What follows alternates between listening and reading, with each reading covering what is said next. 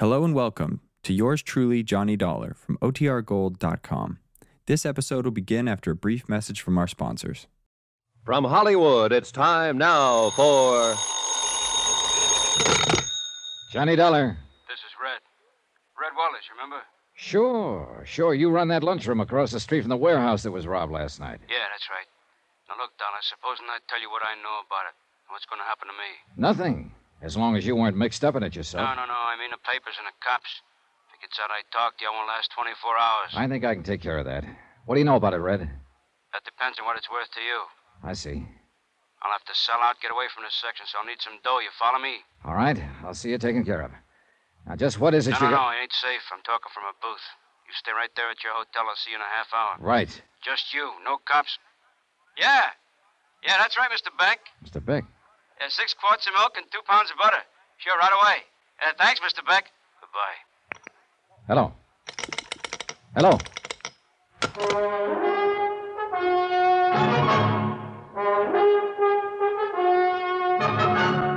Tonight and every weekday night, Bob Bailey in the transcribed adventures of the man with the action-packed expense account, America's fabulous freelance insurance investigator. Yours truly, Johnny Dollar.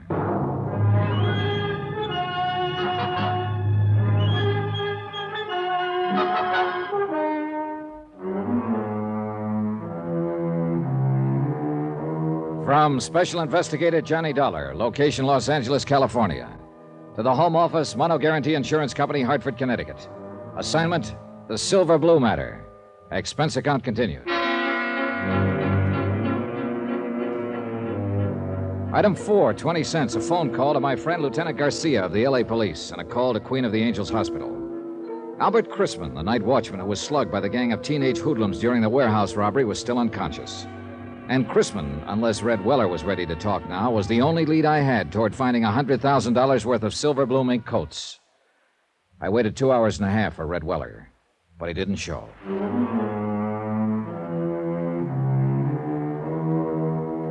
Item 5, $2.85, taxi to the warehouse district at the south end of the railroad yards. It was night by now, and the area was almost deserted. A lost, lonely district, shabby and worn even in the softening darkness, and haunted now by fear. The only lights in the block were those shining from the windows of the warehouse office and from Weller's lunchroom across the street. Good evening. Hello. What would you like, sir?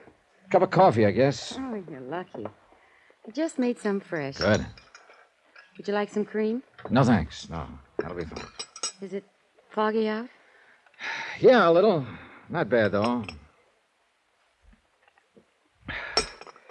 Hey, this coffee's all right. You're a good cook. Thanks.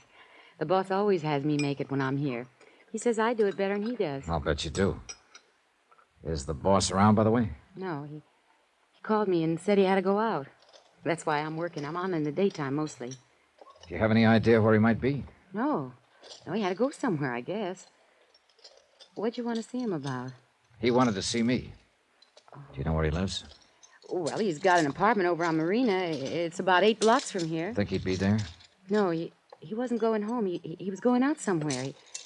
He acted kind of strange. I don't know what he was going to do. May I ask just what business you're in? Insurance. Oh. I'm a special investigator. What do you mean? I'm working for the company that insured those furs. Oh. The furs that were stolen the night before last from the warehouse across the street. Oh. Something wrong? Oh, no. No, of course not. I don't know what you mean. Oh? Can I help you gather up that silverware? Oh, no, that's all right. I don't know what happened. Just careless, I guess. Yeah. Do you live around here somewhere? Well, yes, on Dalton, 3 blocks up. What's your name? Carla Monte. Why are you asking? How long have you worked here, Carla? About a year. Do many teenagers hang out here? What do you mean? Kids, 17, 18, 19. Do many of them come in here for coffee, hamburgers? Well, sometimes, yeah. I've never noticed much. Know any of them? No. I don't know any of their names. Are you sure? I don't ask them their names. Did I ask you your name? It's Dollar, Johnny Dollar. Well, I still didn't ask you. If you want to tell me your... What are you scared of, Carla? Nothing. I'm not scared. You're not? Of course not. Why would I be scared? For the same reason your boss is, Red Weller. He was scared when he talked to me this afternoon and when he phoned me later. I don't know what you're talking about. Oh, yes, you do. That's why he didn't come to my hotel. He was afraid to. And why did you drop that silverware when I told you who I am? Because you're scared half to death. No. What's the matter with you people down here? What are you doing, crawling into a hole because a half-grown gang of hoodlums starts throwing their weight around? You don't understand. Then suppose you tell me about it. Do you think that's any kind of an answer in the long run? To pull the covers up over your eyes and let them do as they please and just keep hoping they'll leave you alone? All you're doing is making things worse. Oh, you don't know how it is. You don't have to live here. No, I don't have to live here, but I know how it is. Because I've seen it in other places where the mobs manage to take over. And if you let it happen here, then you'll really have something to be scared of. Maybe they've already taken over. Oh, a bunch of kids with a gripe on running in packs so they feel safe?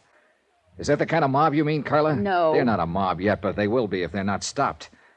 It seems to me you'd have some sense of responsibility to them, if nobody else. Maybe if other people had a sense of responsibility, kids wouldn't have to grow up in a place like this. Have you ever thought of that, Mr. Dollar? Yeah, I've thought of it. But it doesn't hold water. Well, you'd think so if you lived here. All right, so it's a slum district. And sure, these kids start out with a strike on them. But that's a pretty weak excuse for joining up at criminal bands and terrorizing a whole neighborhood, for slugging people and looting warehouses. Yes, I know. Most of them find other answers. It's only a small minority that turns to crime. But if you let them get away with it, others will join them and they'll grow until finally it's too late. Well, Carla, still nothing to tell me? I can't. I just can't. I see.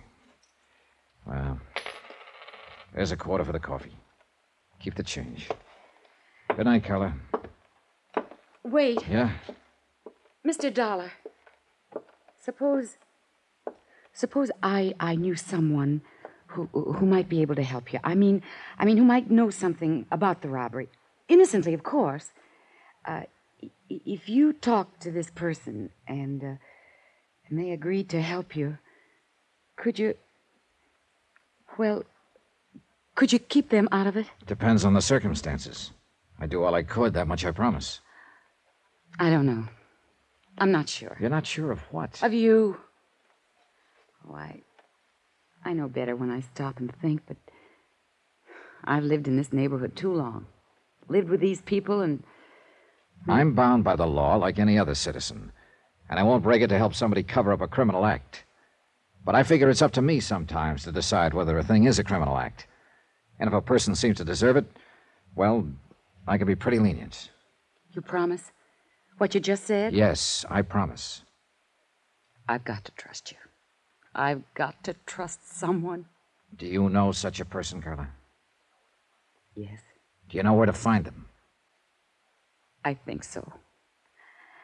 Well, I'm sure they'll be at one of 2 or 3 places.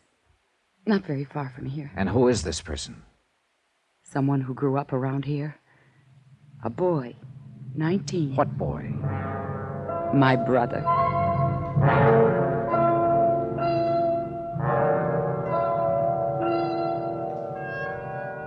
Expense account item 7, $2.70, taxi. We went first to Carla's apartment where she lived with her brother, but there was no one there. Then we checked out a drive-in a few blocks away, a teenage hangout. No luck. Finally, we tried a pool hall down south of the yards, just off Alameda Street. It was our last hope. I know he comes here. It's not a good place for him, but a lot of the other kids do, too. And he wants to belong. Yeah, sure. Everybody does, in one way or another. Oh, gosh, it'd have been different if our folks had lived, but our boy just won't take orders from his sister. Yeah, I know. Go ahead. Thanks. Let's see. Well, if he's not here, then I just don't know where he... Oh, wait. There he is. Down near the corner. The one with the dark curly hair. All right, come on. Take it easy. Just tell him I'm a friend of yours and you want to talk to him. We'll get him off to one side. Oh, whatever you say. Eddie. Yeah? Well, what are you doing here, Carla? Eddie, this is Mr. Dollar, a friend of mine. I wonder if we could talk to you for a moment. What about? Well, You know better than to come in a joint like this. But I want to talk to you, Eddie. Hey, talk to me at home. Now, go on, get her out of here, will you, mister? It might be a good idea if you listen to her first. I thought it was her that wanted to talk to me. Go on, get her out of here. All right, if you'll go with us. What for? I like it here. It's a nice place. Yeah? At least it's better than San Quentin. What are you talking about? A warehouse robbery, $100,000 worth of furs. I understand you may know something about it. Innocently, of course. I thought you said this guy was a friend of yours. Well, that's right, Eddie. He's just... Who is he? He's an insurance investigator. Oh, so that's the pitch. He's promised to help, Eddie. If you'll tell him whatever you know, he'll protect Knock you. it and he'll off, Carla. Now, look, mister. I don't know nothing about nothing. I never even heard of no fur robbery. So take her with you and get out of here. This may be your last chance to get off before the boat sinks, Eddie. You're not leaving, huh? All right, then I'll leave. Eddie! Let him go. We can't force him to talk. I don't know, Mr. Dollar. I don't understand him. I do.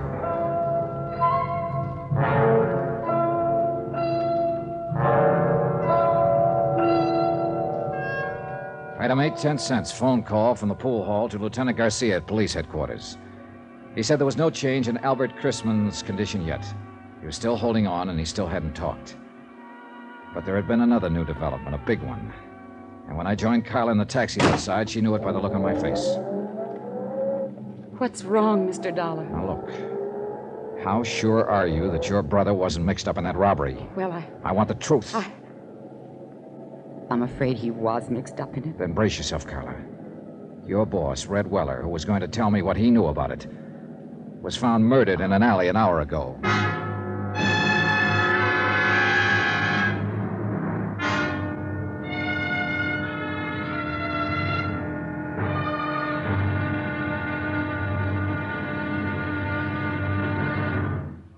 Now, here's our star to tell you about tomorrow's intriguing episode of this week's story. Tomorrow, a lonely, broken-hearted girl, a blood-stained shirt, and a fight with a cornered rat. Join us, won't you? Yours truly, Johnny Dollar.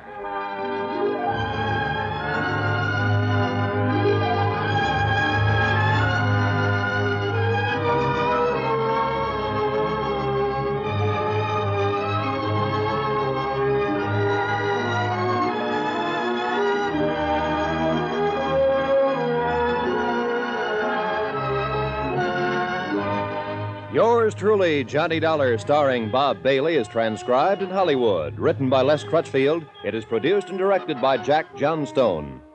Be sure to join us tomorrow night, same time and station, for the next exciting episode of Yours truly, Johnny Dollar. Roy Rowan speaking.